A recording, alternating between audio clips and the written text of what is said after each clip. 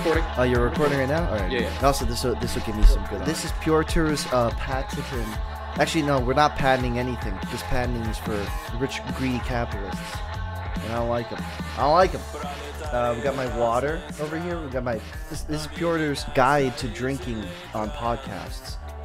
We got the vodka with an ice cube and a full glass, basically, of vodka. Yeah, I got you. And then you got your coffee to keep your energy up, so that your mind is thinking as fast as you are speaking. Like, how do I sound like this, as opposed to if I came real close, like real close like this? I'm gonna be close up. Right next I'm gonna be to the close up, but I wanted to get real comfy, but you know whatever. I can just sit on a good posture. Hey, listen. Well, the real pro hours, they can't be comfy. They're not the real comfy hours. Yeah. I was doing. That's a different podcast.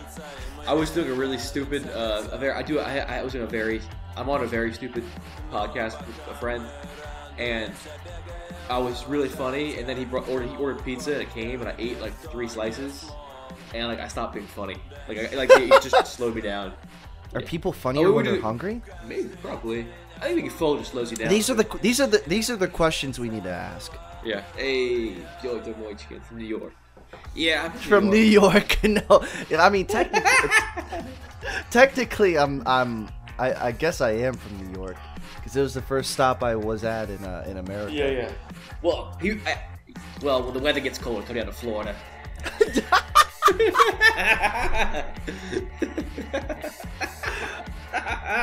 Dude, it's too perfect. Oh my god, we gotta put this. I used to live in Brooklyn. I used to live in Brooklyn for a long time, and then I came back down. Okay, the way it was too cold in Pure Brooklyn. Moichkin, captain of the Gopnik recruitment squad at the DDLC Incorporate. I don't get that, but that's hard good, I guess. Is that terribly Russian? I'll never get it. It's actually more animated than it is Russian. Oh, it's really the Tokyo Literature Club. It's a good bit. Yeah.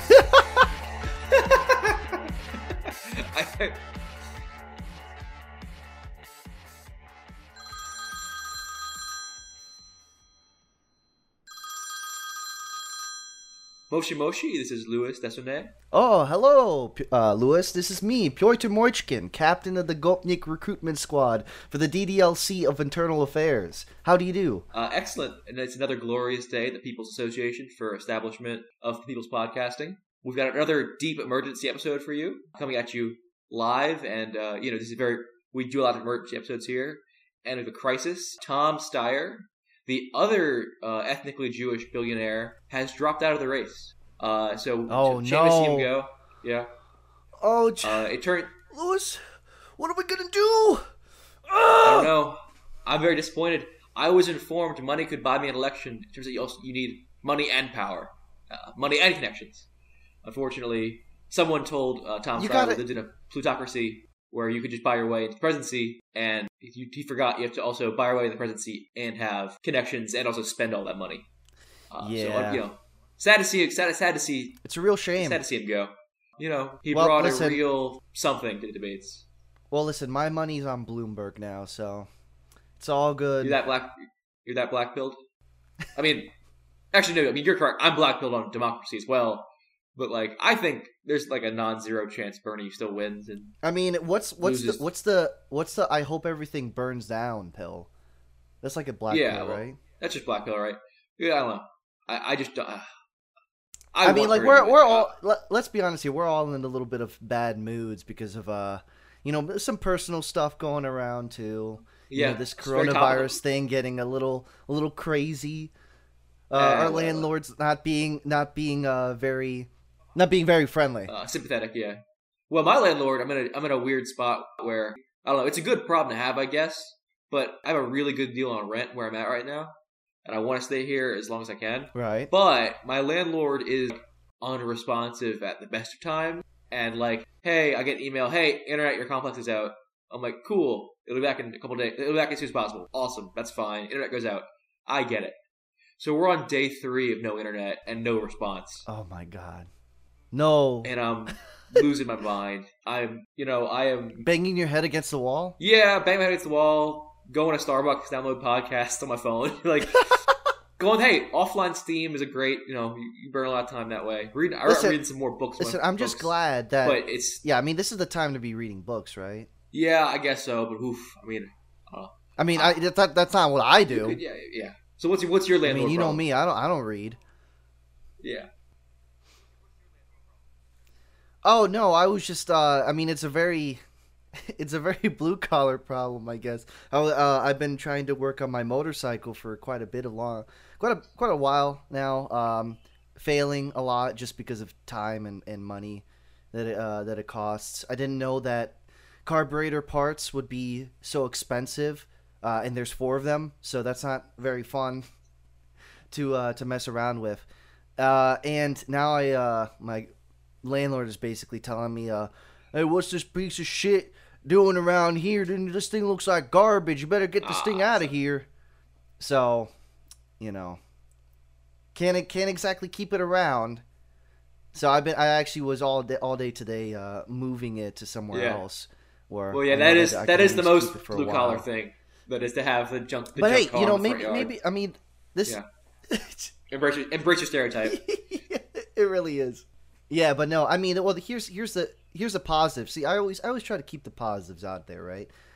It's actually in my brother's place now, and this gives me more chances to see him and my nephews, and at the same time too, it's one of those things where like, okay, now I actually have to go somewhere to work on it, and there's more that can be a positive and a negative, It could be, okay, now there's more planning into it rather than just, oh, yeah, I can just go to my backyard and maybe mess around with it for like an hour and then go back inside and play video games. Which is actually kind of worse. Listen, it's like the deal with like whether you have a workout gym at home or you actually have a membership to some gym that, you pay for, which means that there's kind of more incentive to go. Yeah. At least that's Speaking the way I see it. Landlord, I have one. This is like kind of a bit, but it is true. So I've been in my new place for about a month now, and rents are cheap. And I'm talking to one of the other guys living there in the complex. He's like, "Oh yeah, your place got robbed before we moved in, like a couple months. Like my place got robbed." Oh, great! And I'm like, "Oh, good. Thanks, I guess for the whatever." Well, he said, "Lock your door." I'm like, yeah, no, I'm from New Orleans. I know to lock a door. But I was very happy. I've embraced the Marxist analysis of revolution. Because when I was still kind of a Christian libertarian, not a libertarian, but kind of a Christian, I guess raised conservative. I did feel bad about if I shoot somebody and they're they're in a bad situation or whatever. But now, if someone comes in, I can shoot them because they're loving proletariat. They're criminals. They're criminals, exactly. So, yeah, criminals. It's you don't even have to worry. That's a joke. You don't even have to worry. They're not revolutionaries. Yeah. Well, no. That's a joke. That's a joke, but it's got. Yeah. I'm still gonna shoot people who rob me. I don't know. I mean, listen, all in self-defense, so whatever. Hey, it's a hard thing to talk about, but listen, even God, if you live in even God is okay with self-defense. Hey man, my rent's real cheap. Yeah, and my rent's really cheap for a reason. So I made trade-offs that I guess. Dude, I'm not gonna.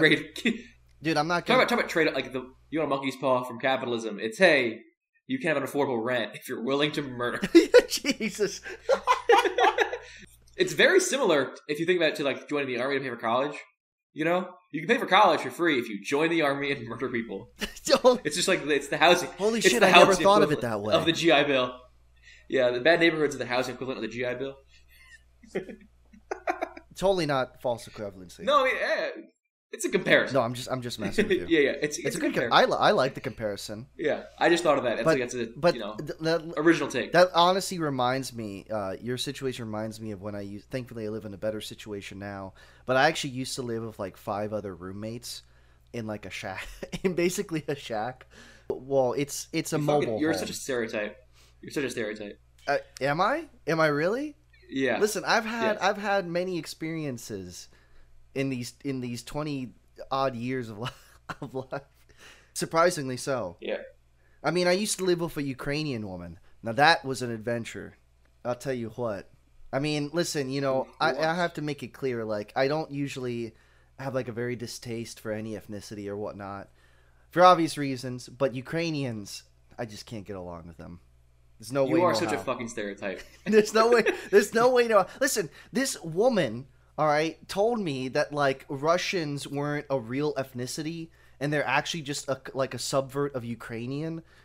And I dead eye stared. This is when she was trying to like sell me her like room to rent. As a sales pitch. So was it like I'm a fellow ethnic, or was it like the hard sell? Like I'll show you the true ways, you slovenly Rus bastard. I think she might have thought of it that way. Yeah. You mountain monkey Uralite or whatever. Yeah.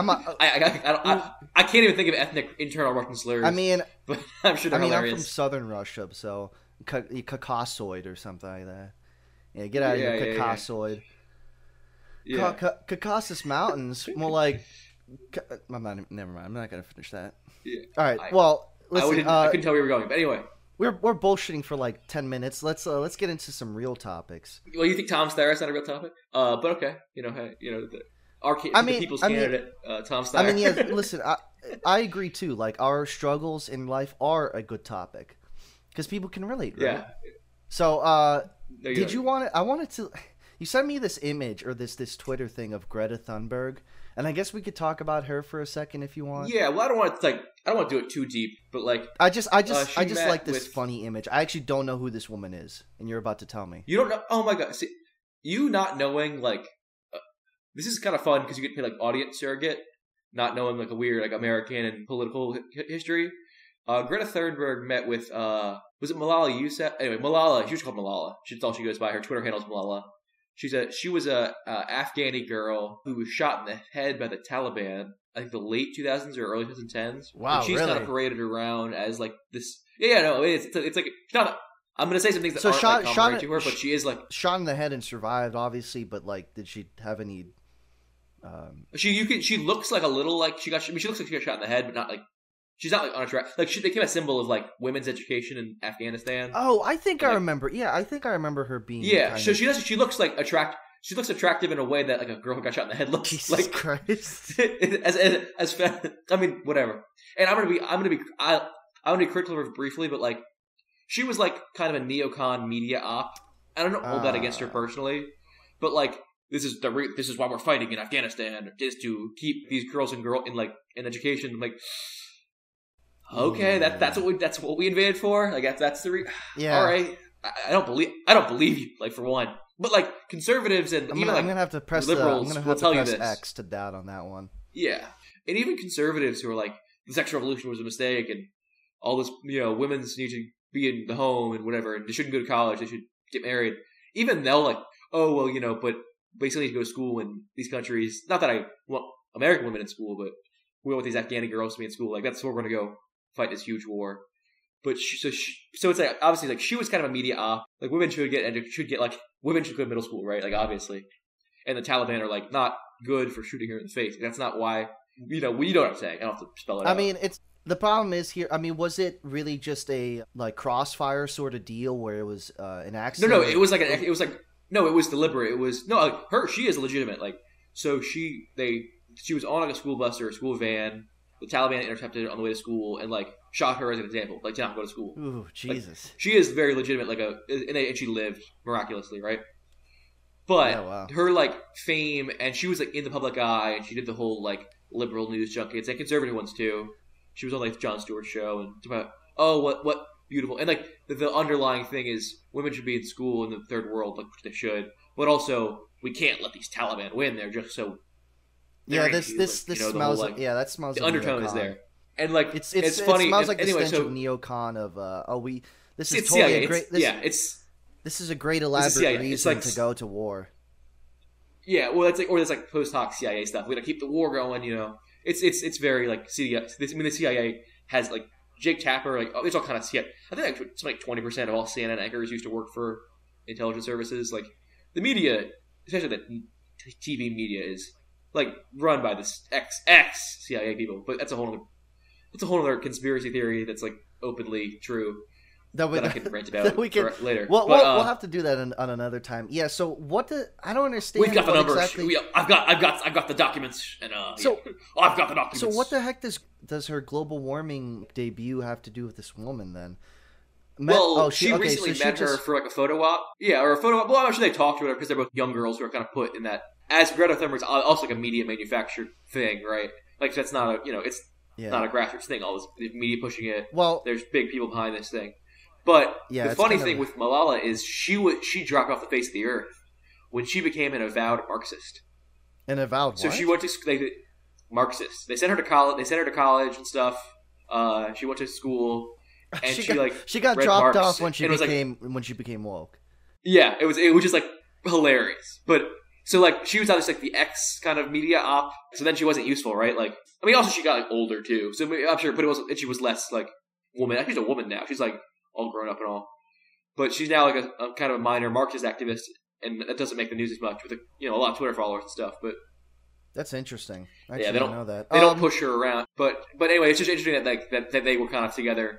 It's like the old the old CIA media op meets the new kind of the new CIA neoliberal media op. It's kind of a shame that it's like that it's so obviously like a kind of a psyop, especially with Greta too, because I do feel for her. Like she like legitimately believes her cause and stuff. Like she's not she is manufactured like in a lot of obvious ways, but like that doesn't matter. Like she's still a legitimate. There's still a legitimate cause. Yeah. I mean, I don't agree with her methods of going on to it, and especially how she never. I don't even think. Let me ask you: has she ever brought up China or India whatsoever in terms of pollution? No, but like also like I don't know. China and India are never going to listen to her. You know, like they're never like. I'm sorry, like. Oh no, the government is never going to listen to her. Yeah. She's almost like a pressure release valve, basically, for people who do already have these like feelings. Well, so they can say, "Yeah, someone's fighting for me," except they're not getting anything done. But now I can kind of pretend that they are. Yeah. Well, it's also like neoliberals enjoying being flagellated, kind of. Like, you are so evil and you've ruined my future. And they're like, yeah, we did, and we're so sorry. It's like they kind of... We're so sorry, we're not going to do anything, but here's Greta Thunberg. Yeah. You can basically... She's like you could put yourself in her place and pretend that you're yelling at the government, but like in the official offices or whatnot. Yeah, but the funny thing, so this is kind of going to old Greta, but like her practice is like it's not interesting, but like it's funny that she gets away with it, which kind of proves that she's a media op. And I actually thought of this on the spot when I was walking around a college campus doing stuff a couple months ago when she was like just burst on the scene. And I got two kids, they were younger. I was kind of old towards the end of college, and they were like freshmen in like communications or whatever. And they walk up to me like, "Hey, can you talk to us about a communications report?" I'm like, "Sure." I mean, what? Cool. I'm sure I people said no to them, so I'll be nice.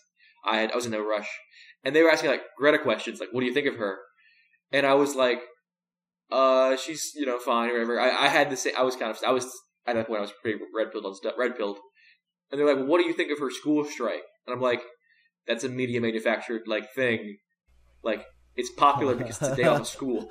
Like if I could sell kids like, hey kids, you want to get a day off of school to like advocate for the Holocaust of kittens? They do it. It's a day off of school. Like kids will miss school. Like kids really don't. I can sell anything on that, and like also the teachers like aren't mad at this. They're cool with it. And the school's cool with it? Yeah. Hard sell. Oh, yeah. I'm going to the protest. I'm gonna, like, yeah. I'm just not going to go to school. Like, that's not like a real thing. A school strike isn't a real thing. That's not a university strike maybe where you don't pay. It's like that. Yeah. Because then that's actually like your money going down the drain, possibly. Yeah, but not going to public school or even private school like for a day. That's not a bit. Like I said, that's not a. You're not raising consciousness there. You're missing school. Like that basically means it's a government approved. It means it's a government approved protest. You have ulterior. Most bare way. It's a government approved protest. It literally is. Like that's such an oxymoron. Yes, but it's not because we live in neoliberalism instead of just pure evil capitalism. where neoliberalism is so much more subversive. This is basically a protest for ulterior motives. I don't even know it's just that it was media backed. I don't even know, like, the motive isn't like some grand conspiracy to like. Ulterior motive is like really shallow. Like it's a protest where the ulterior motive is really shallow. It's because you're lazy and you don't want to go to school. Yeah. That's the motive. That really is the end goal with Greta Thunberg. It's like, hey, not that, and I don't know. It's not I think against her personally. Like, her school strike is like, I can understand being in a position doing that. She's still pretty. She's still pretty young. I mean, like, she's probably getting like strung around by her parents. Because have you seen? I've seen pictures of like her parents and her like family and such. And man, they, I don't want to be too mean, but Greta's really not. She reminds me. I'll put it, I guess, the worst way possible. She reminds me of a autistic child that I would know, like in middle school. I think I don't know. Some of that's just being Swedish. I think that's not just being Swedish. No, but like the kind of like some of the like she does have some weird behavioral mannerisms, but like allegedly they did talk about her having some kind of Asperger's, but like that's very second. I think that's very minor. I think a lot of that's just like cultural kind of stuff to a degree. Like and like maybe. her parents being like weird art weirdos is like they're just dude. Sweet. I don't know. As being a fellow art weirdo. Actually, no, I'm an art Chad. Screw that. I'm not even saying I'm not a weirdo. Yeah. I can kind of relate with the autismo question. On that one. I don't want to do more art weirdo. I don't want to do too personal, but this is a good example of like things you can do as a group of a little revolutionary cadre. So my guys got together today, and we had a little fight club and beat the absolute snot out of each other. Beat the snot out of each other? Oh wow! Out of each other. We did a little fight club. We had gloves on, but we certainly had a ring in a backyard. You don't want bloody noses like every time you do this. I mean, I don't know. Maybe that builds character. Maybe you'll get used to the bloody noses. But there's a lot of like submission wrestling. Maybe your noses will get fatter from like all the like blood, the blood getting clogged. Whatever. So we did that. We had a good fight. It's like, into what we were saying, art weirdo stuff, and then we're like hanging out afterwards, and my boy puts on Fight Club like as a bit, but then we just start watching Fight Club after beating each other up. It was the most like cliche, like, God, if I good performance art, like, they're cargo culting masculinity in a. It's like, yeah, I mean, you're not wrong. Yeah, what was the? I mean, God, I don't want to go too far into Fight Club, but what was the whole bit with Fight Club? Like, I actually have never seen the movie, but I know all like the analysis of it from like other people who've talked cultural, about it. Yeah, everybody talks about Fight Club. I don't know. There's a lot of things you do with Fight Club, and that's like a rabbit hole. I don't. I could do like 50 minutes on Fight Club easy. It's a whole episode on itself. Yeah, there's the whole like really hack angle where he's gay, but that's like a terrible analysis. The best is like I've never heard that bit. I've never heard that one. Oh, dude, that's like the most. So very short form. Chuck Palahniuk, the writer of the original story, is gay. Right. But that shouldn't inform criticism of that, because he was very clear about like it not being about that, and he like so obviously you can come out, you're a writer, and it's like the current year.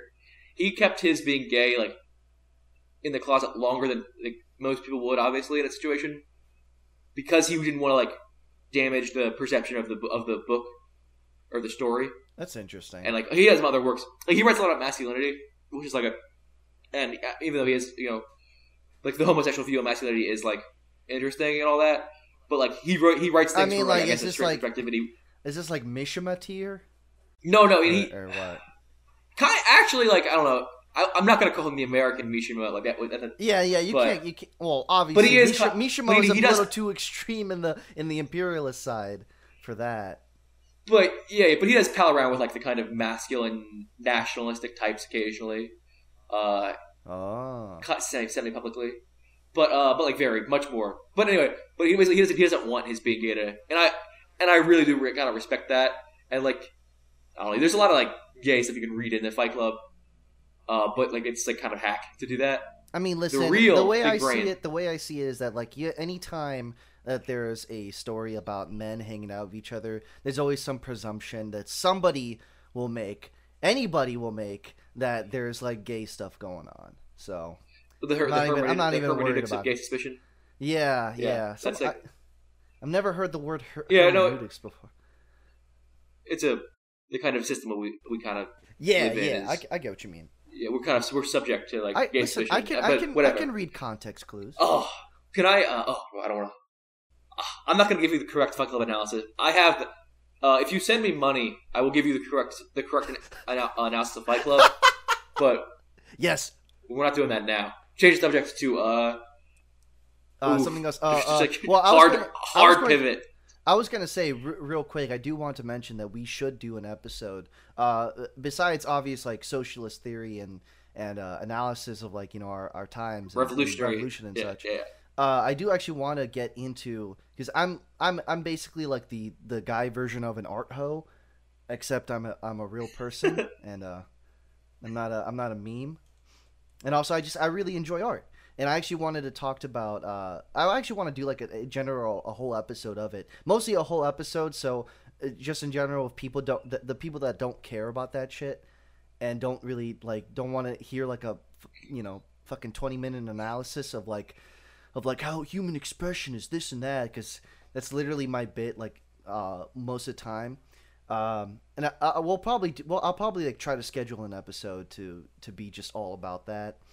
And also my theory on art communism and how we can excel that.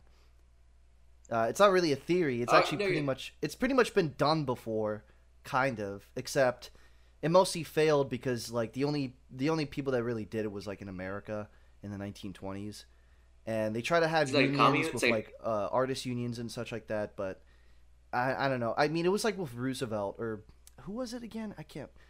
I'll have to look over it again. Either way, it would be an interesting subject to talk about, especially since I know that you actually play. Me and you have a good dynamic when it comes to talking about art as well. In general, I actually remember still talking to you about that one video that I won't stop complaining to you about, and that one woman's like dysfunctional looking bed that she put in a museum. But that's a subject for another time, because we actually have some other things we wanted to talk about, right? Yeah, I wanted to talk about, I don't know. We found this Twitter account, Brian McDonald, who's a journalist in Russia, who had this like blistering hot liberal take. I don't even know what this guy's angle is. I think he's just like kind of a journalist. Obviously, he's got some kind of liberal leanings, but he breathlessly reported on I think it was the Russian Interior Minister's meeting. Right. The one full of men. Yeah, it's like there's not enough diversity at the Russian Interior Summit on I think it was coronavirus, something like that. It was like this breathless, that's really Russian dissidents used to be so cool, even though obviously we have the least we do, but they were tough at the very least. They were tough and brutal. But neoliberal, basically, if you're advocating for neoliberalism in Russia, you're literally just whining about how many CEOs are trans women. But you're doing it in Russia, where that doesn't have any traction, so you're even more pathetic. Yeah, so it's you're literally basically complaining to a bunch of Americans of how you don't have something or what. Yeah, it's Russia. There's not enough. Yeah, the CEO of Kalashnikov concern is a white man. It's yeah. I mean, the hilarious. Wow, blistering analysis. I'm looking at that Twitter post right now, and the comments on it are basically they're just pointing out the hottest women in there. Yeah, because there are 7 women in the picture, but it's just a bunch of uniforms.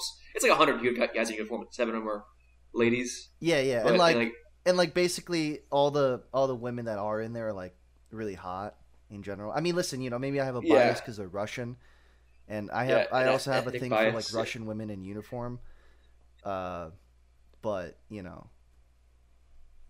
I mean, listen, I can relate to these commentators on this bit. They're yeah, but I don't know. I just wanted to. That's a good pivot because I don't know, bro.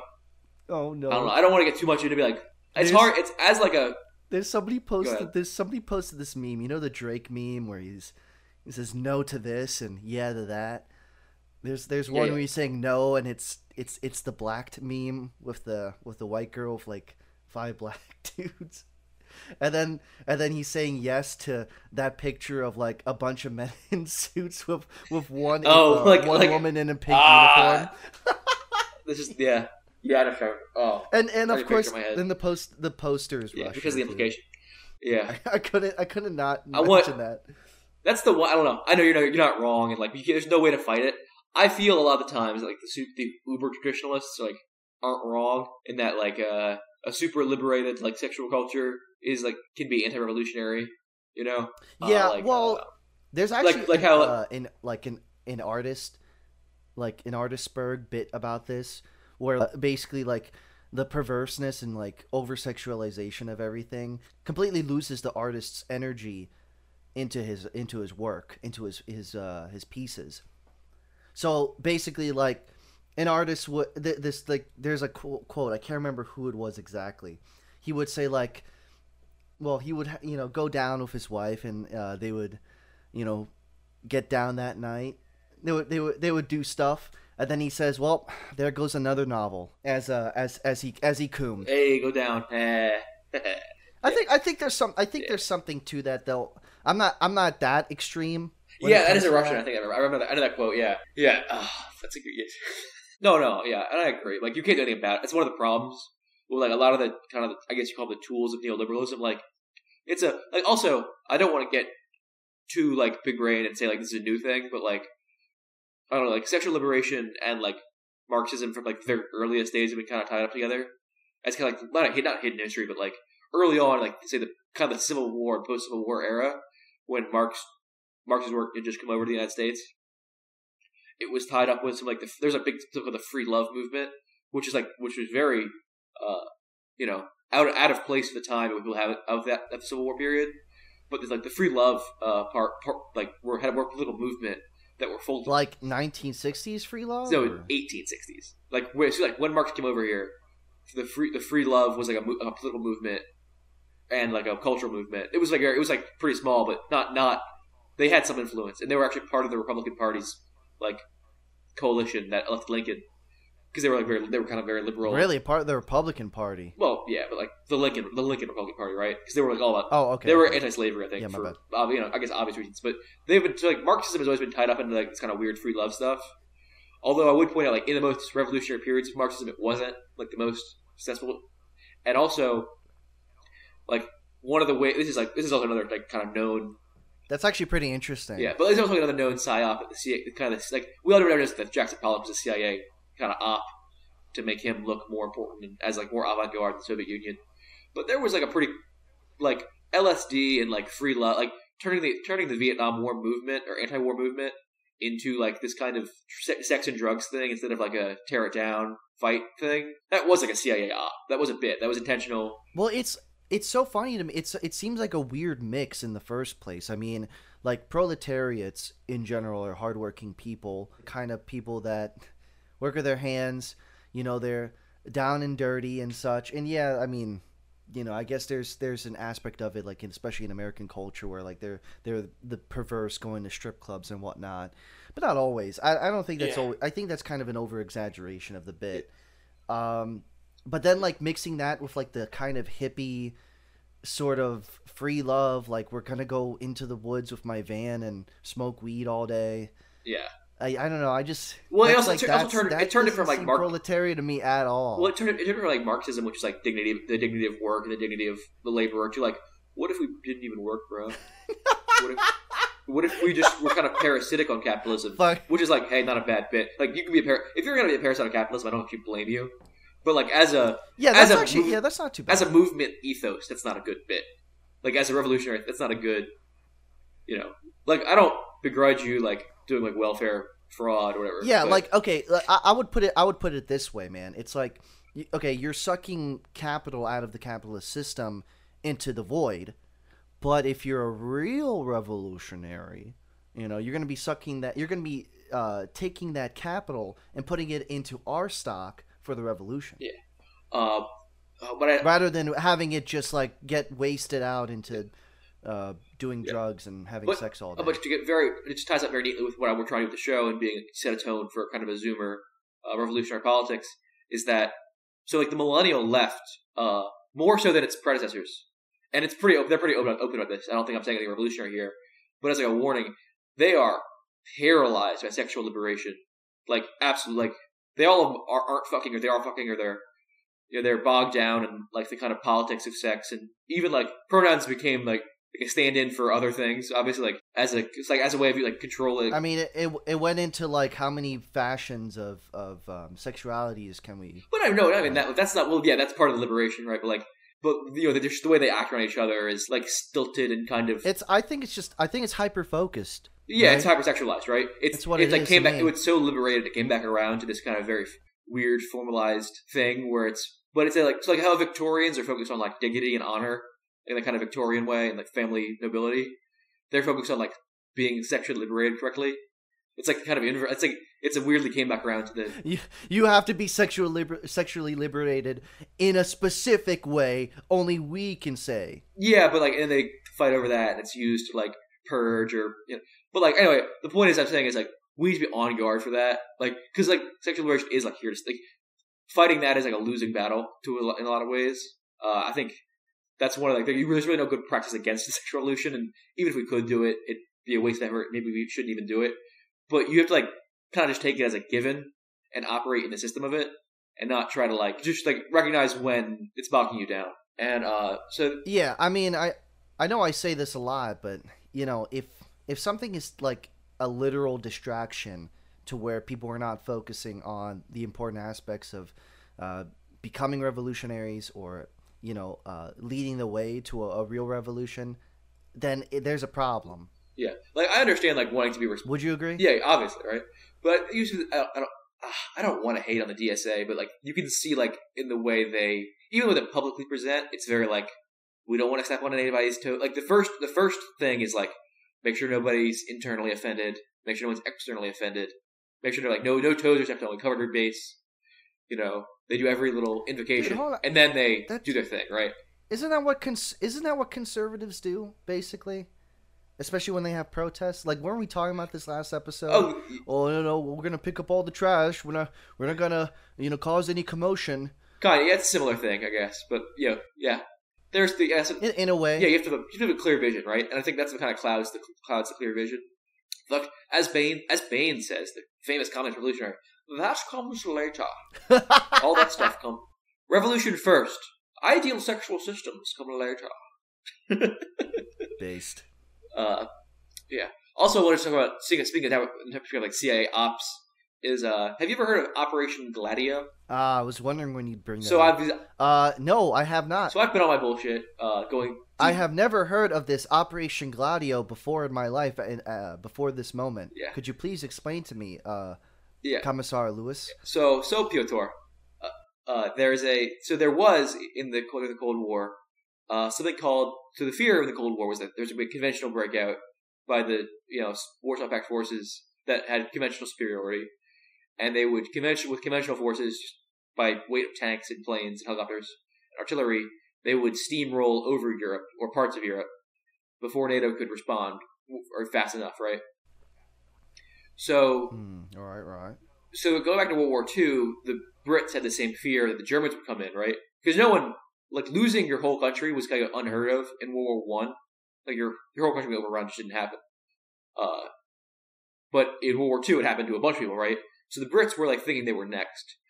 So they started something called the Home Guard, which was a stay-behind unit. Basically, they were planning to be partisans, right? Planning to be guerrillas. Oh, really? So they were pre-arranging partisan units and arms, and it was very cool. It's interesting to see how a modern like state and economy plans to be destroyed and then leave what it leaves behind. And there's some really cool stuff that's like confidential. Like, so because they were like handing out guns to people, right, who would be sworn to secrecy, they only used them if the Nazis came.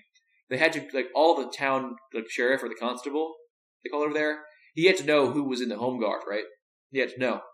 So he could, pick up the guns at the end of the war. He could, if someone used a gun in a crime, because they were given a gun for the program. Oh, right. He would know, like, what gun they had. Because, you have to, a state doesn't want to hand out machine guns to people, right? And submachine guns and sniper rifles. It's obviously a recipe for disaster. Especially for, very unpopular, like, also, the British government was unpopular at the time, doesn't right? sound like... Ooh. Really? But, Well, like, not like in a revolutionary sense so much, but like, well, there's a little bit of that, but it was I'm more of guessing like people didn't really want to be at war. Churchill was unpopular, like for a lot of number of reasons, pre-war and post-war and during the war. But so was he ever popular? only in the United States, only in America, really. George Churchill was only popular in America. But anyway, so the constable would have this list. That's interesting. I actually never knew that. So the constable would have this list, and part of the bit was the head of the guerrilla unit, and the constable had to have an agreement that as soon as the Germans landed or took over, or the front, if they're north of the country, if the front line passed their city or whatever, or was close, the constable had to report to the head of the guerrilla unit to be shot in the head or commit suicide because he had the list of guys. So the constable got captured. Wait, I'm sorry. Say that again. So the constable has the head like sheriff or constable of the area has the list of people in their guns in this stay behind unit in World War II in Britain. Right. So if the Germans ever land in Britain, if they're in the south, or if the front line if they're in the north, the front line passes them up and their town is captured, the first thing the constable has to do is report to the head of the guerrilla, the guerrilla unit, or the stay behind unit, and kill himself or be killed by them. So he can't, compromise them. Which is like kind of, jeez. Yeah, it was pretty cool and stoic and like badass in a lot of ways. Yeah. I don't know, a forced suicide, but what the fuck? Yes, the guerrilla leader has to know he didn't just disappear, right? So like the guerrilla unit, right. He has to be confirmed to be dead. Couldn't he join the guerrilla unit? Well, it's like being the sheriff or the mayor of an area. People know who you are. Like it's a publicly available. It's an elected office, or a public office. Even if it's not like it's appointed, So like, people know who it is. It's it's like being the sheriff of an American town or something like that. So he has to be. Dude, I wouldn't. I'm sorry, I wouldn't really want to be the guy. But anyway, it's not. So it's kind of like. I mean, I guess it's a little anti-stoic, but I don't know. That just doesn't seem like worthwhile to me. Anyway, that's not the point. That's just how they have this cool kind of very badass concept in unit. It was never tried. Obviously, the British Isles were never invaded in World War II. Yeah. They obviously could never do that. And maybe they would have worked. It wouldn't have worked, but who knows? Anyway, so during the Cold War, Operation Gladio was the CIA and local intelligence services setting up basically a bunch of these everywhere, and like in other countries, in all of West free, like free world, Europe, or whatever you call it, non-Warsaw Pact, but even like some neutral countries did it too because it was the CIA. They don't give a fuck. Yeah, so it's called Operation Gladio in Italy after like the gladius, the short sword. And it was called other things to other countries, but Gladio was like a catch-all term because it was exposed in Italy after the Cold War ended. That's when it was first exposed. But they basically went around to all these. Basically, they had to recruit people into these stay-behind units, right? And they recruited they had to get people who were really willing to do it, right? Because most people don't really give a shit if their country gets invaded. It's Europe, right? And you get a new king, whatever. Maybe you'll join. Yeah. I mean, they're gonna get taken over by the Soviet Union. They also collaborate by Soviet Union operatives. Or like if you're a West German and like the East Germans come for you, it's like cool. Like it's not gonna be the world, And also like European collaborators are stories old as time. But anyway, so that but they want to guarantee a hardcore response. So a lot of military vets from World War II, and a lot of like hardcore like fascist party members were recruited for this thing.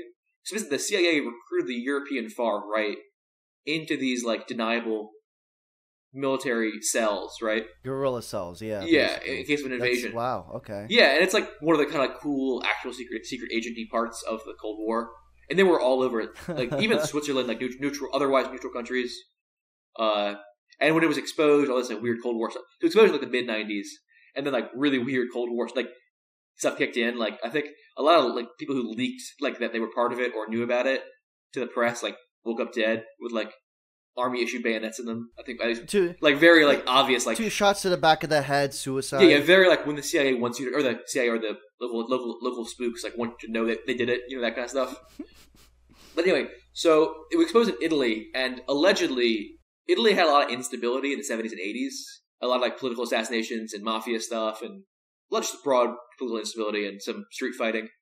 That's Italian. Damn, I thought all the mafia stuff got exported to America. No, it's always been around. You've seen. You've seen Godfather. I guess home base is Sicily. Yeah, you've seen Godfather. They're still around. A little bit. Actually, I've never really fully seen. No, cringe. I've watched bits and pieces of it, man. Whatever. Anyway, part of it's in Sicily. Anyway, the first one. So, in Italy, allegedly... So the CIA denies this, but they totally did it. The rightists, apparently the rightist like political parties were using the Gladio guys for like political hits and shit. And obviously like... Really? Yeah, allegedly. Right? The CIA denies this, but whatever. Yeah. It's like, sure. Yeah, alright, yeah. That's believable. We gave these far-right guys guns. And then the center-right party's enemies started dying. Ugh. It's like, oh yeah.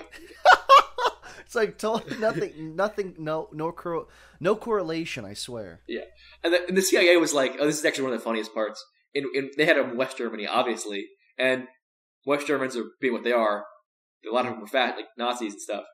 And they had one unit led by, it was like a unit, like a 3-man unit.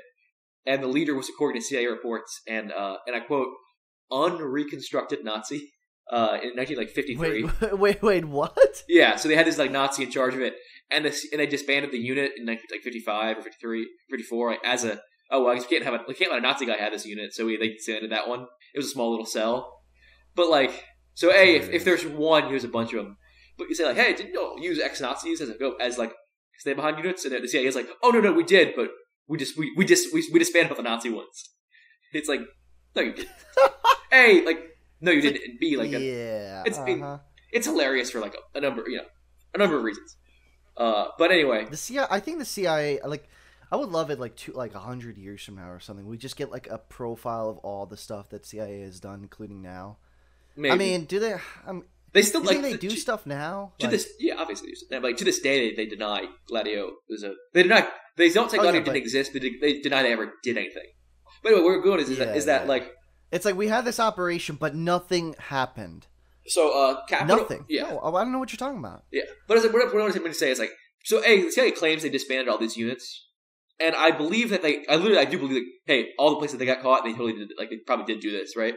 They stopped backing them or whatever. They took their guns back. Oh, they stopped getting the money. And I believe, they got caught, right? So they stopped doing it. They're not retarded.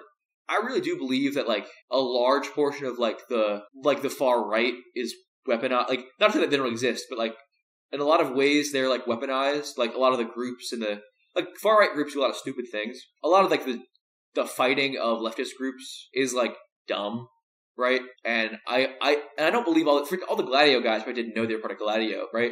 They already thought, oh, I'm in like the monarchist, the traditionalist Italian party, whatever, some far right outfit.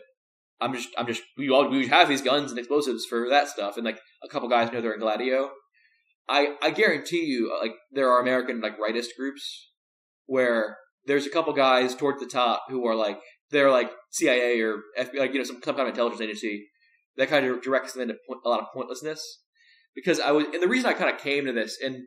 I've had this like idea for a while that CIA programs never stop, right? MK Ultra never stopped. All these, we talk about something like MK Ultra, all these other programs. What was it, Mockingbird, where they used like CIA agents in the media? Like these never stopped. But what brought to me is I saw this tweet, which is like, I know it's a tweet. You ever heard of a guy named Tony Hovader? That name ring a bell? Tony Hovader? No, I've never heard of him. So you've heard of like the Traditionalist Workers' Party, Matt Heimbach, and then they were like at Seville, or they're just kind of a Nazi outfit. Okay, I remember. Alt-right. They were like the white trash alt-right guys. They didn't wear suits. That's kind of the little like German helmets. Yeah, the plastic style helmet outfit, right? So Heimbach wasn't there signs like some sort of pitchfork? I don't know. I don't know. They might be like Antifa, like the pitchfork. That's ironic. No. I remember seeing a pitchfork in that Seville like what do you call streams and pictures? Yeah, pictures. Video. Anyway, so Tony Hovader was like the good optics one of those guys. Like he got famous. He was profiled in the New York Times. Like they had like what's it was before Charlottesville or any of most of the bad stuff. And like the New York Times did an op-ed called like "The Nazi Next Door," where they like sent like a reporter to live with him for like 2 months and like talk about his life. And he was just like a regular. He's kind of just a regular guy, right? That was kind of his bit. They found like the most regular. Oh, this Tony Hovader guy. Yeah, he was like I'm a normal dude. Yeah, like that was his bit. Like they found like the most these traditionalist work party found the most normal Nottisburg guy. Like, all right, you're the most like socially acceptable, well-spoken guy, I guess. Like, you know, and he did get doxxed because obviously he got fired from his job or whatever. But so CWP fell apart after some right-wing hilarity that we need to get into. But you know, very incest or alcoholism and trailer park shit. Oh, but, no! Oh, that's what you meant by white trash. Yeah, but we don't need to deal with that. But Hovader is like now he's just a guy. He's still an alt-right guy. He's just like a independent. He's not in this like weird structure that's probably subverted that would like go to random places and fight. Like, you know, that would like basically do nothing and just kind of. So now, like independent of that kind of weird structure, he still has a Twitter account or somehow, and he had this tweet that was I don't know. He's like mocking. He's like anti-Trump or he's like whatever, kind of like us, right? I'm not a conservative or a Democrat. I have a medical critiquing system. Which, yeah, whatever. Like it's not that hard. It's a bad system. No, we don't get points for like not being a Republican or Democrat, you know. But anyway, he's got this tweet about unions. He goes, "I don't need no union. This is a non-union shop. I'm a real man." A real man that allows his employer to fire him for any reason. Even better, I don't have the option to fight it. I get fucked by my bosses who make several times my income off my labor. Take that, Obama. So he's doing big like left. This is probably I believe he's sincere. He's doing this kind of leftist, like this leftist rhetoric, right? That's like us making fun of boomers. Yeah, that's him making fun of boomers too. Or he's making fun of boomers too, obviously, right? He's doing the same a similar bit we're doing, right?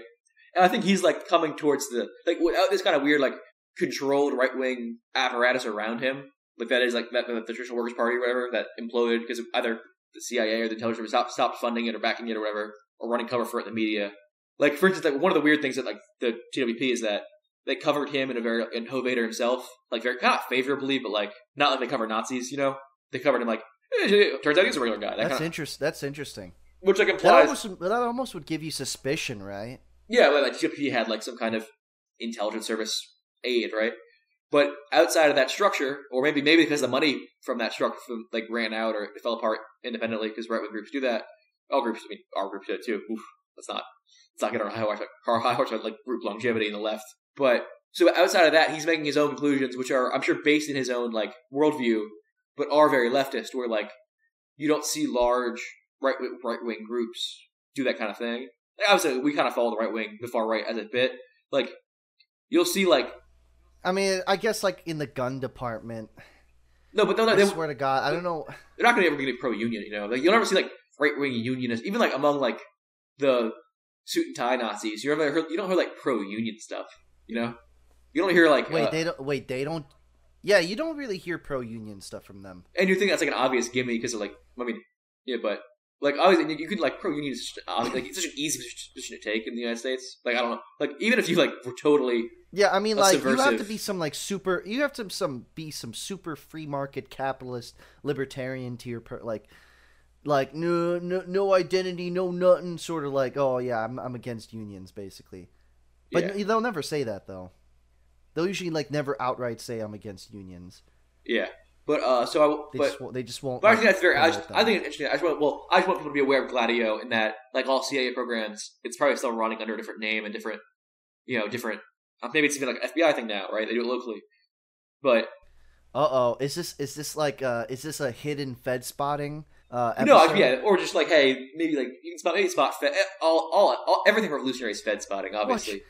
But take your binoculars out and watch out for these guys. But yeah, so like also like watch out for Gladio guys. For one, like obviously if the right group seems like obviously nothing to do about it for particular, but if they seem like too well equipped and well organized. Or they seem like they're getting media backing that they obviously shouldn't, or like what's the angle here, right?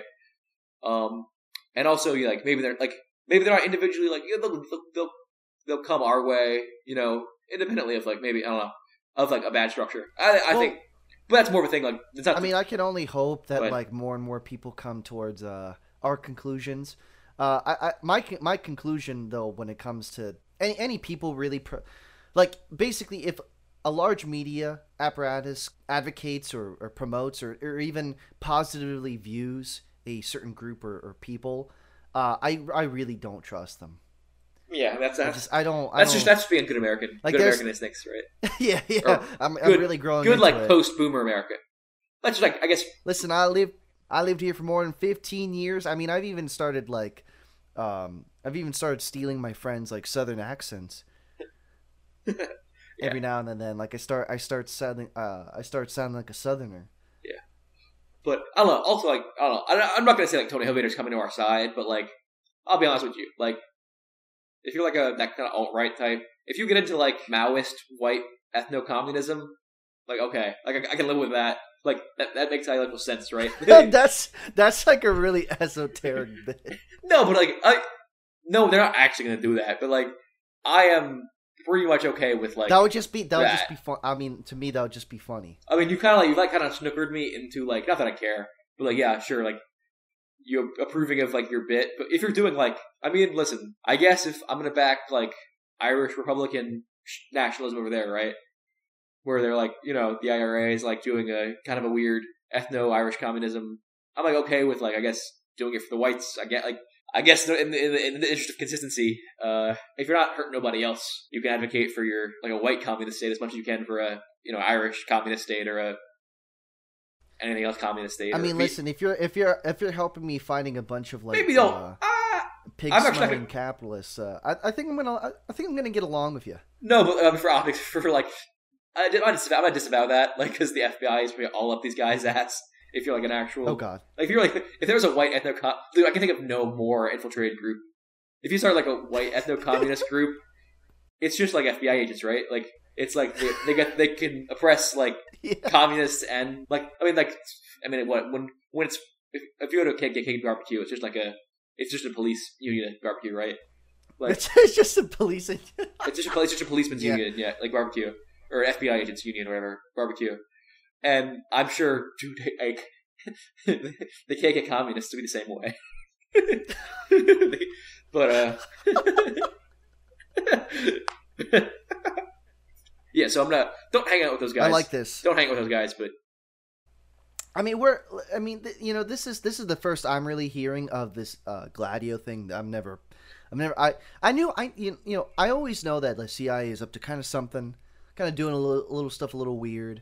Yeah. Obviously, I mean, I've always heard of the Banana Republic revolutions and whatnot. Yeah, I will say, like, it is interesting. I actually had a really cool early high school history teacher who went super hard against like American imperialism during the 1960s and 70s and such. Right. Yeah. And he was pretty great. It actually made me like, because I always was super bored of history when it came to American Revolution, the Civil War, World War II, yada yada. And I was like, oh, okay, yeah, that's the same tired bit played over and over again.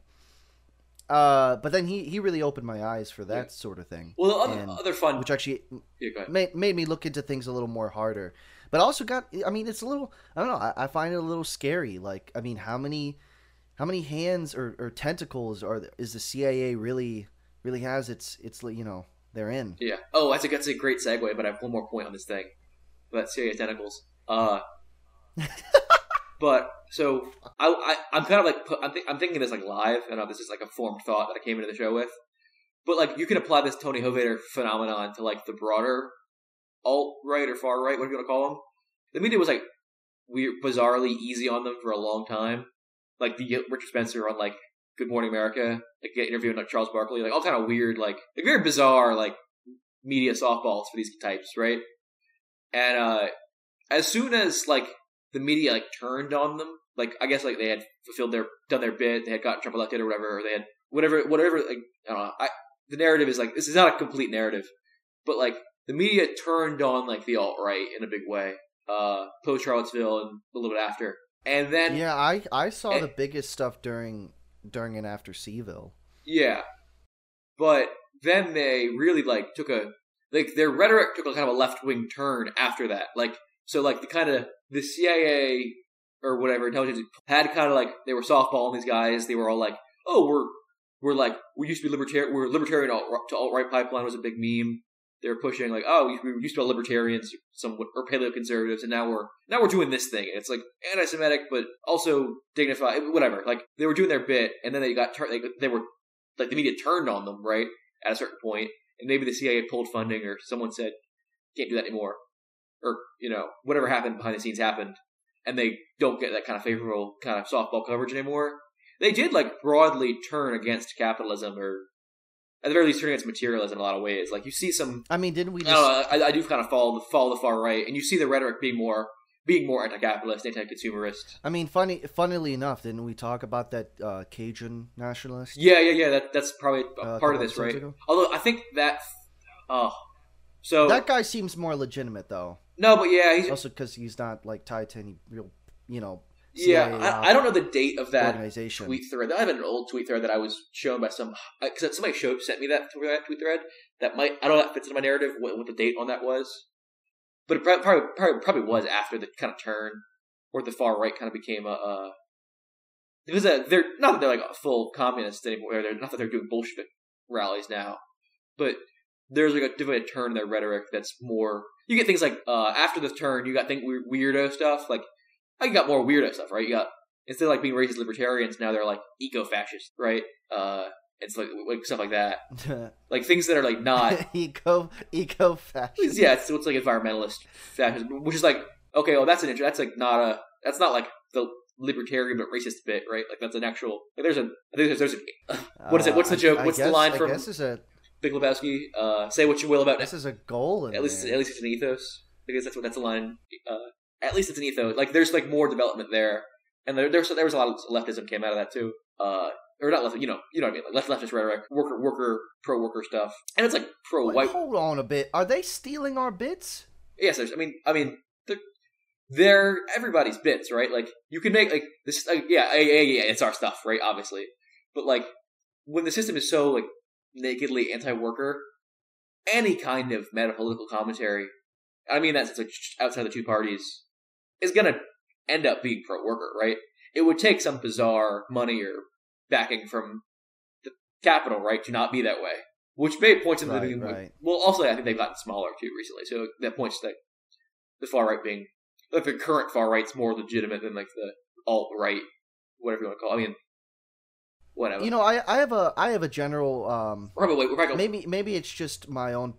Go ahead. Maybe it's just my own personal feelings about this, but I've always had a sort of idea that there's a sort of subconsciousness to the people in the world in general that allows them to move sort of in a similar direction with each other. And I know this like sounds really spirit science-y bullshit sort of thing, but give me a minute here and I'll explain what I mean by that. I generally mean like with the socialist revolutionary stuff, I feel as if there's a lot of people that got on the same boat around the same time, or rather they started going towards it in a fashion that, how would I explain this? All right, scratch that. Just go for whatever you're. I don't know. I was going to say we're getting too far deep into this analysis, like the alt-right's leftism, but that's not like that's a current day issue.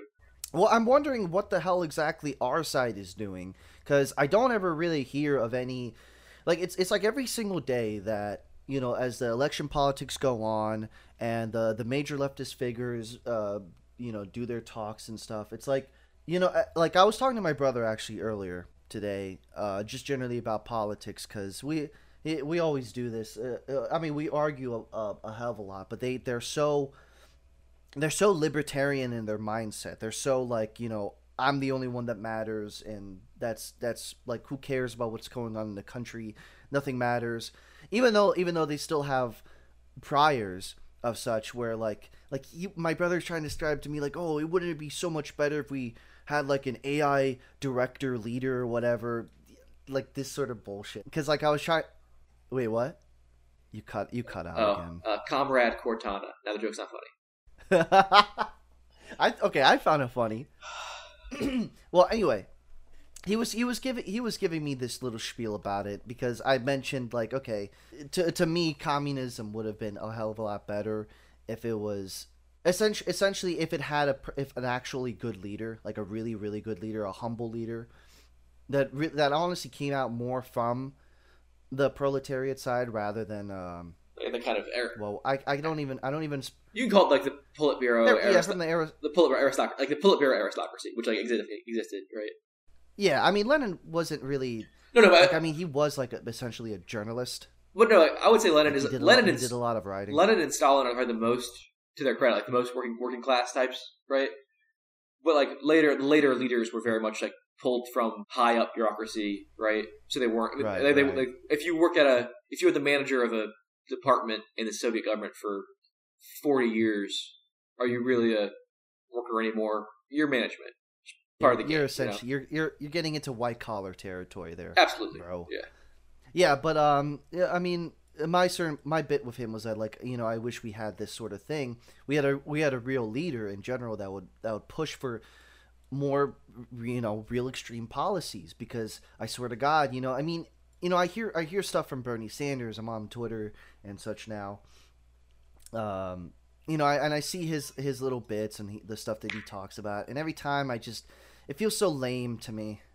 It's like, yeah, this is better, I guess, than like Warren or you know, Mr. Big Capital Bloomberg, but at the same time, like, I just like, oh man, why can't you actually say something that would make me and, like, you know, even you will go like, yeah, that's what I want.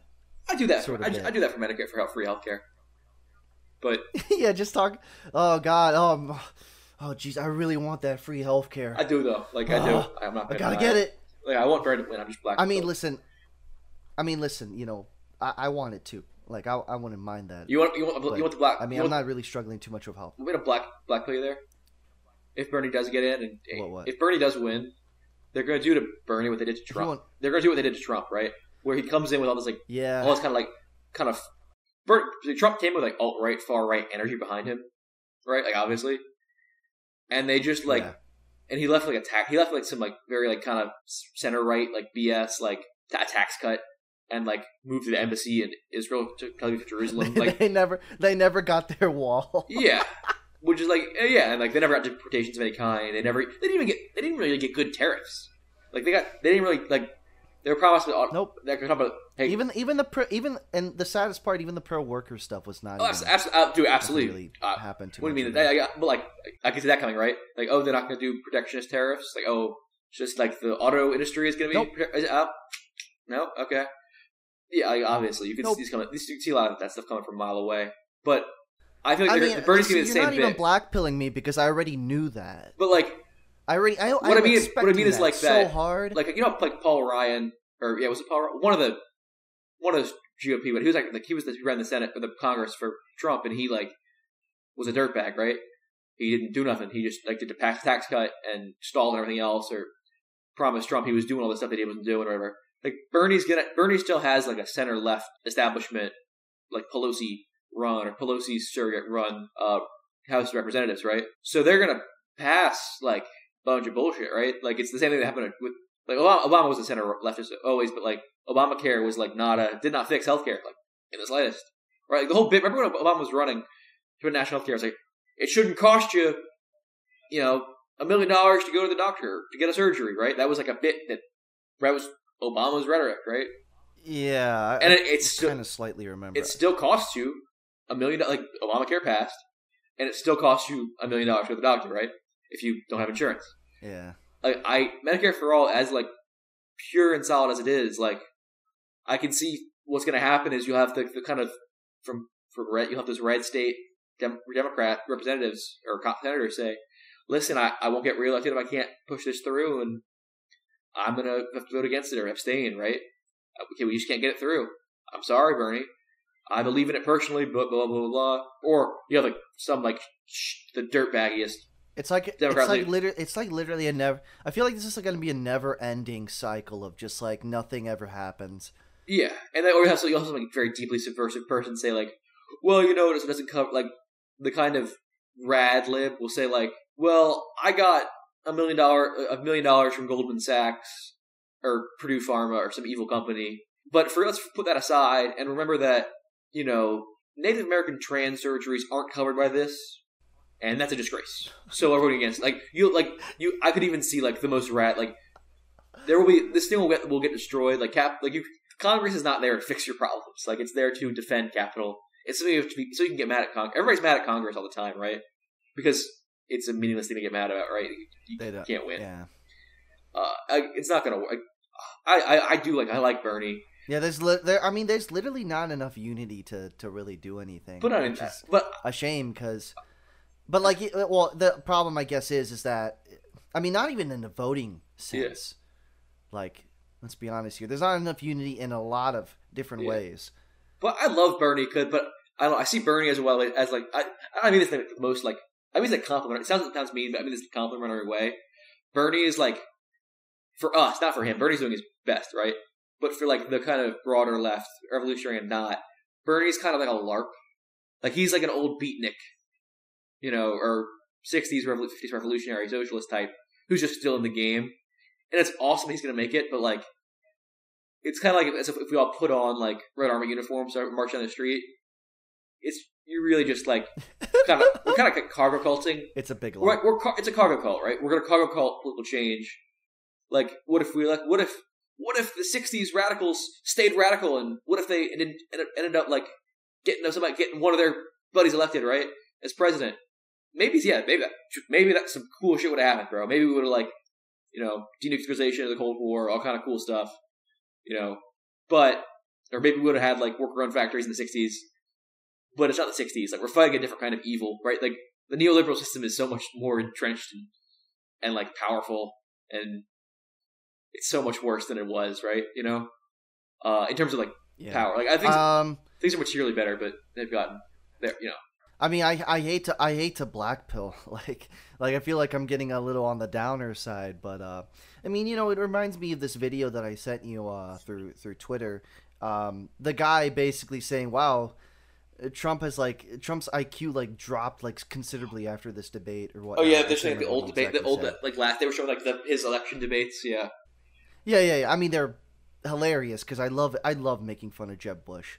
All of those, any single bit about like making fun of Jeb Bush was just hilarious to me. Especially when Trump did it too. That was basically his fun. The funniest bit he did was making fun of Jeb Bush. Yeah. He did sound so much. There's something I viscerally hate about Jeb Bush too. Like just something so meek and so scrawny. Well, anyway, irrelevant to that. But he was essentially saying the same bit that Bernie did about donors and special interest being in the audience of the debate. Yeah, I don't know. Oh, yeah, I know what you mean. I remember that clip, and he was saying, but Bernie didn't have Bernie's too like nice or he's genial or electable. Well, to say, I mean, honestly, Bernie looks fucking 50 years older than Trump does, even though they're like probably. I mean, what Trump is like 70 something. Yeah, they're both in their 70s. Yeah, like late 70s, mid late 70s, kind of mid to late 70s guys. I don't know. I don't. Oh, yeah. What I do like is that I do agree that is a current event, but I don't want you to do too much more current events because like the show. Well, I actually like that it takes long to edit and get out. It will. But because it will date the show. But like I like that. Oh yeah, I'm sorry for all the. I'm sorry for all the editing. Don't worry about it. But like I like that because it forces me to do like evergreen content. Which is like so I have to do like. Oh, what do you mean by that? Like I can't do like today happened content because like it'll come out in a week, right? Although I do want to do so I'll talk about this in a broad way. I have one more take on like so some big events have been happening. The Taliban and the U.S. and the Afghan government signed a deal today, basically planning for a ceasefire. The U.S. is going to quote unquote. The U.S. is going to we're drawing. It seems legitimate. The neocons are pissed, obviously, which is awesome. Like you can tell when Trump's doing like that's one of Trump's problems, right? That never really materialized. Just ending the wars. Like we're still in Syria, we're still in Iraq, we're still in Afghanistan. But anyway, like this is kind of the thing he's trying to do. Gay and cringe. Yeah, it's really cringe, bro. You're in Afghanistan, still cringe. But so they signed a deal with the Taliban. It seems legitimate. We're drawing down forces over the next 6 months down to 8,600 guys from about 20,000 troops. So like we're drawing down forces. We're gonna hopefully create a new Afghan government where the Taliban. So the goal of it. I think I went over this. We went over the Afghanistan paper leaks that the Washington Post posted, and one of the biggest leaks was that the U.S. had internal Taliban communications from the mid 2010s, and they were it was internal Taliban memos, debates, and that they reported, and it was Taliban leaders wondering and speculating why the U.S. was still fighting. That's which is hilarious. I legit giggle. Imagine these guys Wait. So, they got these tapes of them talking about this. Yeah, during what time? The mid 2010s. So it was in the okay. So end of Obama era, kind of. And they're they were basically wondering to each other, what the fuck are they still doing here? They killed Bin Laden 4 years ago. He wasn't in our country. What's their end game? What are they trying to do? They draw down and then add more forces randomly, without any kind of rhyme or reason. They're not trying to hold ground. What are they trying to do? They were just mystified. What the? Wait, that's hilarious. Wait, it's hilarious. They weren't holding ground. They weren't seizing resources or anything. Yeah, well, they were, or they would do it and then stop doing it. The U.S. plan has been we would take a province and then leave. Oh, it's secure. On the next province, and then they come back in that province. The Taliban were confused as fuck as to what we were doing. It was just hilarious. And I sympathize with them in a lot of ways because what the fuck are we doing over there, right? And so it's why are we here? And they're so the Taliban part. Why I'm bringing that up is that the Taliban offered the U.S. a peace deal through back channels in those days. That was the Taliban lays down their arms. They don't give them up. They just they stop fighting. Put them in the closet, and they stop fighting. And they come back in. The U.S. leaves the country for one, obviously, and the Taliban just comes with before they took over Afghanistan. They were just a political party, a straight GOP. They're a political party, right? It was just the Taliban party of Afghanistan, and they were kind of social organ. It was it's a Muslim party, right? So a Muslim world political party. So they had they had a paramilitary wing. And they had all this stuff, and they had some fraternal organizations parties in that part of the world do. But they were just a political party really at heart, right? That's what they did. And they just said, all right, we'll go back to that, right? We'll go back to being a political party. We'll just run in elections under the current Afghan constitution, right? We'll just be we'll stop fighting. The U.S. leaves. We can just run for office again, and you don't fuck with us, right? You don't bomb our headquarters. We can be in the open. And the U.S. turned it down. And it's not what? Why? That's basically a win for you guys, right? We just go peace, and we come up a political party, right? And the U.S. turned it down, and the Taliban had no idea why. And now we're giving them basically that. Yeah. And now we're giving that deal, basically. And the neocons are pissed. Oh, okay. So now we're finally formulating the deal. Yeah, now we're giving them that deal. Basically, they offered us a while ago, and we're doing a very slow process to draw down. I have to wonder sometimes when it comes to the advisors that they have within the presidency or whatnot. Do they have as much history knowledge and data as you do when it comes to this stuff? Do not, because I swear to God, sometimes. I'm not very big brained on it. This is not me being a smart boy. This is like. I mean, I'd say you're smart, dude. No, but no, it's not me being. I'm not I'm not the only one saying this. This is not a unique take to me. I do have one kind of unique take. That I was going to get into is that the reason we're getting this peace deal is not because, or we're offering it or accepting it, is not because of Trump's reticence or whatever. It's because if we stayed there any longer, we would legitimately lose this war or have to escalate to a huge amount of troops. Because after, and this is kind of this is happening very rapidly, which probably made the peace deal happen faster as well. So did we talk about the CIA chiefs getting killed in Afghanistan? Yeah, I was going to say I don't think we actually mentioned on the show. I remember you mentioning to me personally, but I don't think we mentioned on air about how there was a bunch of planes. Well, how many planes? So there was one that went down totally, and it was full of CIA ops, CIA officials. Yeah, so two CIA planes, high level, very high flying, spy plane types, or I think there was some kind of CIA Well, plane. there was literally officials like Yeah. high, I think the head of the high up officials. I think the head of the Iraq bureau of this, like, who was the head of the Middle East bureau as well, I think, was on there, and a bunch of generals and shit, a bunch of military personnel, a bunch of CIA guys, was on the way to Kabul in a high flying CIA plane, like a military plane. It had a very high high altitude. high altitude, right? So it wouldn't get shot down by, because the Taliban all they have is like Stinger shoulder fired shit, and they have very little of that because they don't have any backers anymore, really. Just a few Pakistani hardliners give them stuff out of like tradition and like religious obligations, but they get very little support outside of their country, right? Right. So they only have Stingers. That's interesting. I wonder how they took down those planes then. Well, here's the thing. They might have still been. I think I told. They're probably jets though, so they don't even have any like. They have no way of hitting them. They don't even know they're there. They don't even know they're there. Yeah, the planes are unarmed. They're unarmed CIA planes. They're like for monitoring and stuff. Travel. Well, they're monitored for that, and they have the kind of like capability to monitor communication on the ground. It was like it's a spy plane, but with a right. But anyway, they can carry people too. Anyway, so they're very high over Afghanistan, and two of them in 2 weeks got splashed. One of them had some very high up CIA ones, some guys, and one had some pretty high up, not as high as the first. But the Taliban don't have that ability. They just straight up don't, and everybody knows it. But that was after our guy we talked about earlier, General Qasem Soleimani, who our first episode is dedicated to. He was killed, right?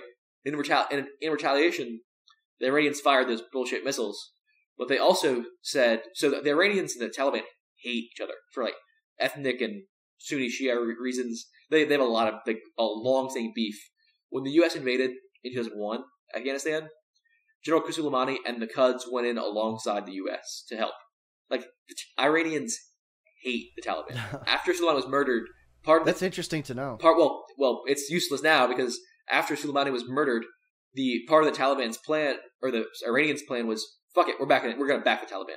We're going to bury the hatchet with them. Oh, wow. And it's very probable that these missiles are Iranian air-to-air missiles. I mean, dude, they're Iranian. Shit, I guess that's... Sorry, go ahead. Well, if they're Iranian SAMs that they can shoot down, which means they're Russian SAMs, for one. Which means that they can pop these high-flying planes, right? Which means that... Yeah.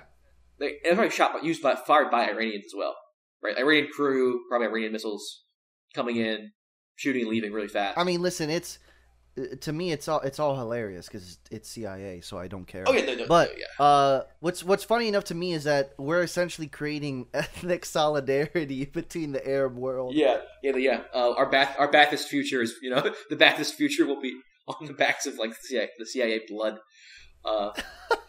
But which is we've cultivated this, But this future ain't free. It got to be littered with the blood of CIA goons. Yeah.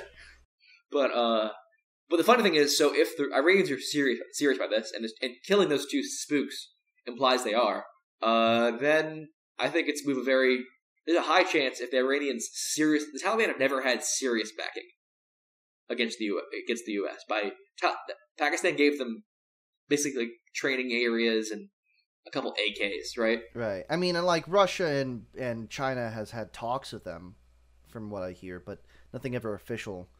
Like backing. I've heard of that, but they've never given them anything, right? Because they can't afford it for one. Yeah. And Russia and China don't give things for free. Notoriously, Soviet Union will give you stuff for free. The Russians will not. Yeah. For obvious reasons. But if there's a serious backer, a state backer behind the Taliban, 20,000 U.S. troops will not be able to operate. If they have serious, no way. Dude, if they have like serious long range, ground to ground, air to ground stuff, I mean, they can just start. You will lose so much. You could. I mean this in a very sincere way. If you kept the U.S. Air Force operating over Afghanistan as they were getting like SAMs from the Iranians, which means the Russians and maybe the Chinese even at that point, you could literally lose like 10%, 20% of the U.S. Air Force. Holy shit! Like if they didn't, they'd have to drastically change how they operate. They're not afraid. They're not afraid of firing. Yeah, and also they can afraid of pulling the trigger, and they can really shoot and scoot, right? And also we're not used. The U.S. isn't used to flying in hostile air right? We're not used to flying in enemy AA nets or into enemy AA nets because we take them out usually, right? But if you're not doing a whole AA net, you're just popping up and dropping very quickly. You can, especially because like, hey, listen, a SAM platform versus a US jet is like the cost. There's no comparison, right? You don't want to. Well, first of all, you don't risk it. Yeah. Also, like in these areas, that's like that's pilot lives and a lot of expensive equipment you gotta worry about. Not the countermeasures aren't always gonna save you. Yeah, and also like they don't have to even pop jets. Like the Taliban could legitimately stop popping, like fighter. Like they just don't shoot fight. They can't shoot like fighters and F-35 jets and just like stealth bombers. It forces the army to use stealth only. Like Air Force only use stealth stuff. But also like if they just pop like transport stuff, everybody has to get there. Stuff has to come into Afghanistan. It's a landlocked country. They have to fly in. If they can't fly in, they can't fly helicopters anymore. It's just over. We need to bring in like 1 million soldiers or at least 500,000. Yeah, you gotta bring in basically a giant armed ground force. So to secure every area and basically you'd have to occupy every single town that you take over. Yeah, and so it's basically over. Especially so like then you would have to worry about partisans. And then the native population is definitely not going to be on your side, so you're basically occupying it with a military police force, even afterwards. Yeah, no, it'd be a whole like that would be like just a huge expense. Yeah, you need to do Vietnam all over again, right? And that's why we had to do Vietnam as hard as we did because they had surface air missiles, right? That was one of the things that kept all our troops there is that they had honest to God surface air missiles. So that makes It's almost sad, but I almost like it would be literally better to be like an imperialist country at that point and just like take it over and then annex it. Oh yeah, man, that's a pretty like old. This is not me originally. The criticism of Hello, Ruh-roh. This is a really good episode. I like this. I might start getting drunk more often. Hey, what's up? All right, can you hear me? You were talking about we were both talking about how being in a situation where you put ground troops and everything would be essentially like Vietnam. Oh yeah, I know where it's at. I know where it's at. Okay, yeah. So it's a common criticism. I'm not the first one to make this one at all. This one is probably as old as like the invasion of Afghanistan, or even like the Soviet invasion of Afghanistan. It's that if you aren't in a ideologically imperialist country, like they say like the UK was, or like I guess all countries before the turn of the century, if you're not like, ideologically imperialist, like when you come into a country, right, what you do is you install a friendly king by force, and then you start training their soldiers to fight like you, and led by your officers, like the British Army. They would train. They would find the local troops. They would train them in the British model, led by British men. And they would just fight. They called them sepoys and they called like sepoy battalions in India. If you don't do that, and they basically trained up these foreign troops that were loyal to them or nominally loyal to them, and they just expected to fight like low level war against like the locals forever at a very like occupying them with their own forces. That's interesting. I was going to say like it's similar to how Rome had client kings. But that's probably not the same. Kind of, yeah. It's similar, but like more occupied. That was probably more. It's more. It's more dominant than like a client, right? They're run by like the Raj in Britain was like an openly. It was administered by English openly and, like run by the British government. Yeah, like it was like no one would argue like, well, they're really an independent state. But if you're the USSR had the problem too, where if you're the USSR. Or you're America, you have these ideals. Even if American ideals are like shitty and liberalism, and the USSR was like rights and self determination. You can't just like occupy the fuck out of this country, right? Yeah, I mean it's so fun. you can't ever train Afghans in the. I was going to say it's interesting enough, but the USSR was technically imperialistic in a similar sense, I guess. We kind of did a lot worse to the Iron Curtain countries, but even before, which is funny because they were nakedly imperialistic there, and they would literally train up armies in their model, like they did the whole imperialism bit there. Yeah, But the U.S. But they were already- technically US, they were really technically keep chicken annexed shit. anyway, like a part of the country. Instead of like Were some they sort of client. under the Warsaw? Sorry? Well, that was under the Warsaw Pact, or Oh, I might be wrong on that. well, they weren't.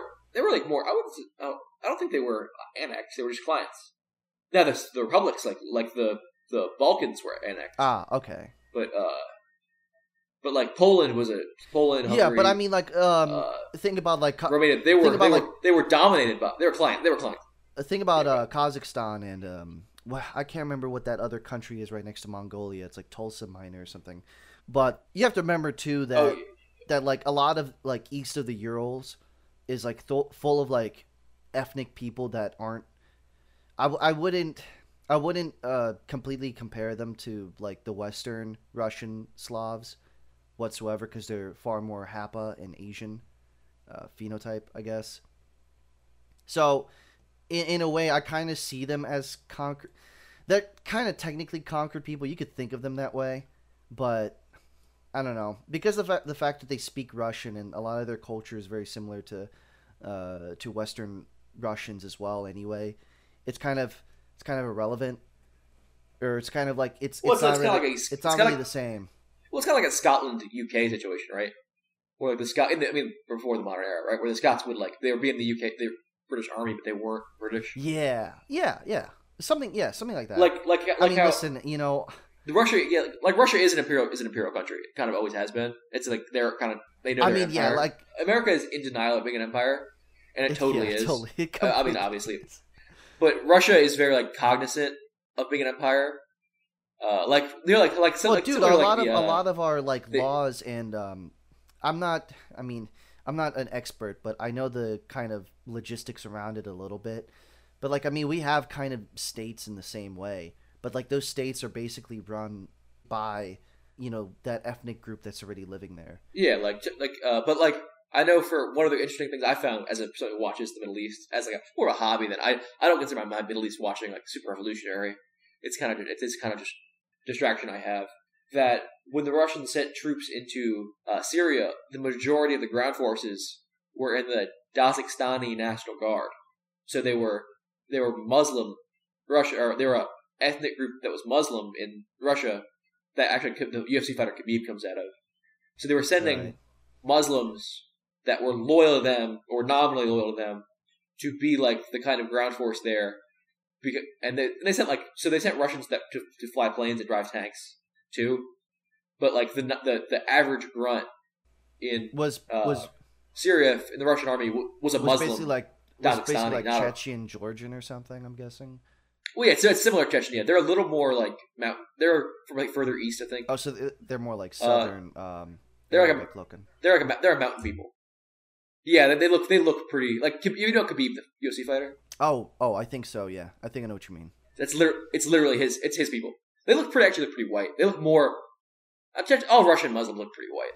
They look white. That their bones look as thick as bricks. Every time I see them, or I look up pictures of the Caucasus people or the people around the Black Sea or the Caspian Sea, I'm like, oh my god, look at these people's bones. This guy is a thick ass skull. Is that a Russianism? I literally can't. I mean, at least that's what I'm just agreeing with you because you're the Russian, but I guess because Slavs are just thin faces, right? Or, dude, I don't know, listen, there's a big difference between the thin faced Slav is a trope. I don't have my calipers on. I can't measure Slav skulls. Yeah.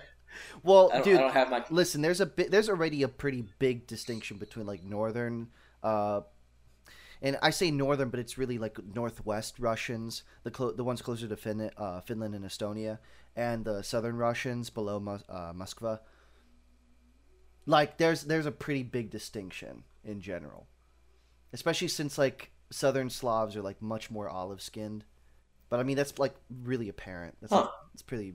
Yeah, I guess. Yeah, I don't know. I don't know. I'm the only one that knows about this stuff because I keep contemplating about the Bashkir people that are literally a bunch of Hapa cuties, and where there are. Dude, the Bashkir. Listen, it's not. I'm not joking. Too the Bashkir are basically east of the Urals and even around there in general. it's just full of like half Asians. It's full of like half Asians, half Slavs.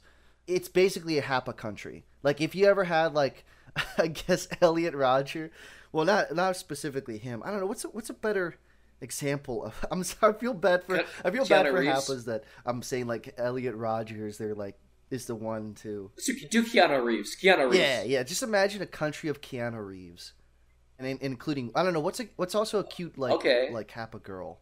Who's the? There's one I'm specifically thinking in my mind, but I don't know any names.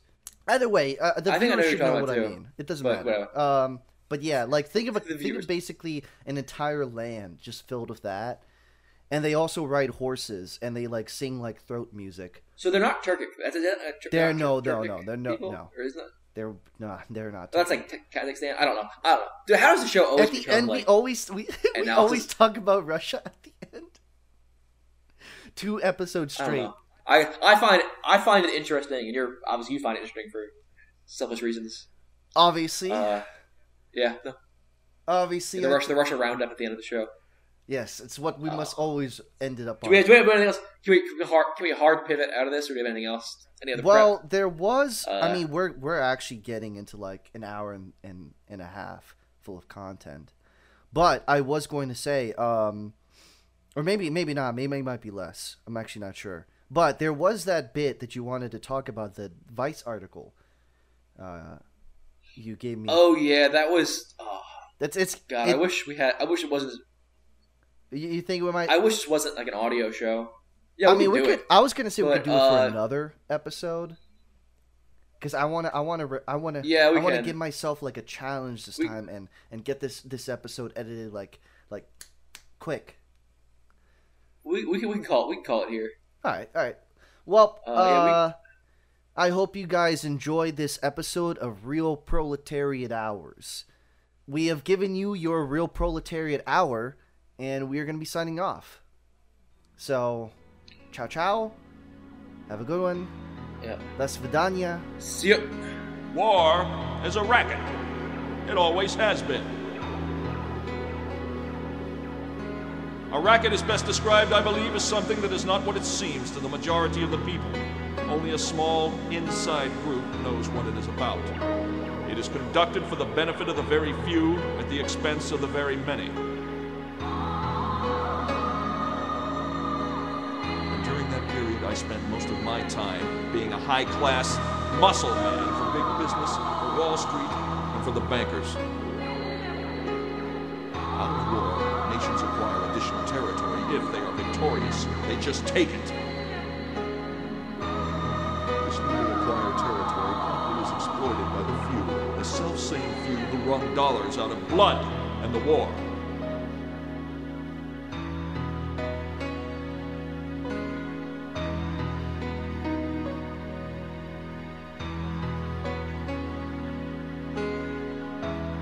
In the World War, a mere handful garnered the profits of the conflict.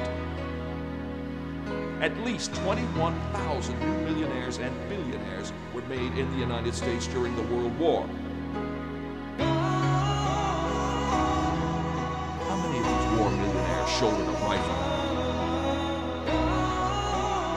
How many of them dug a trench?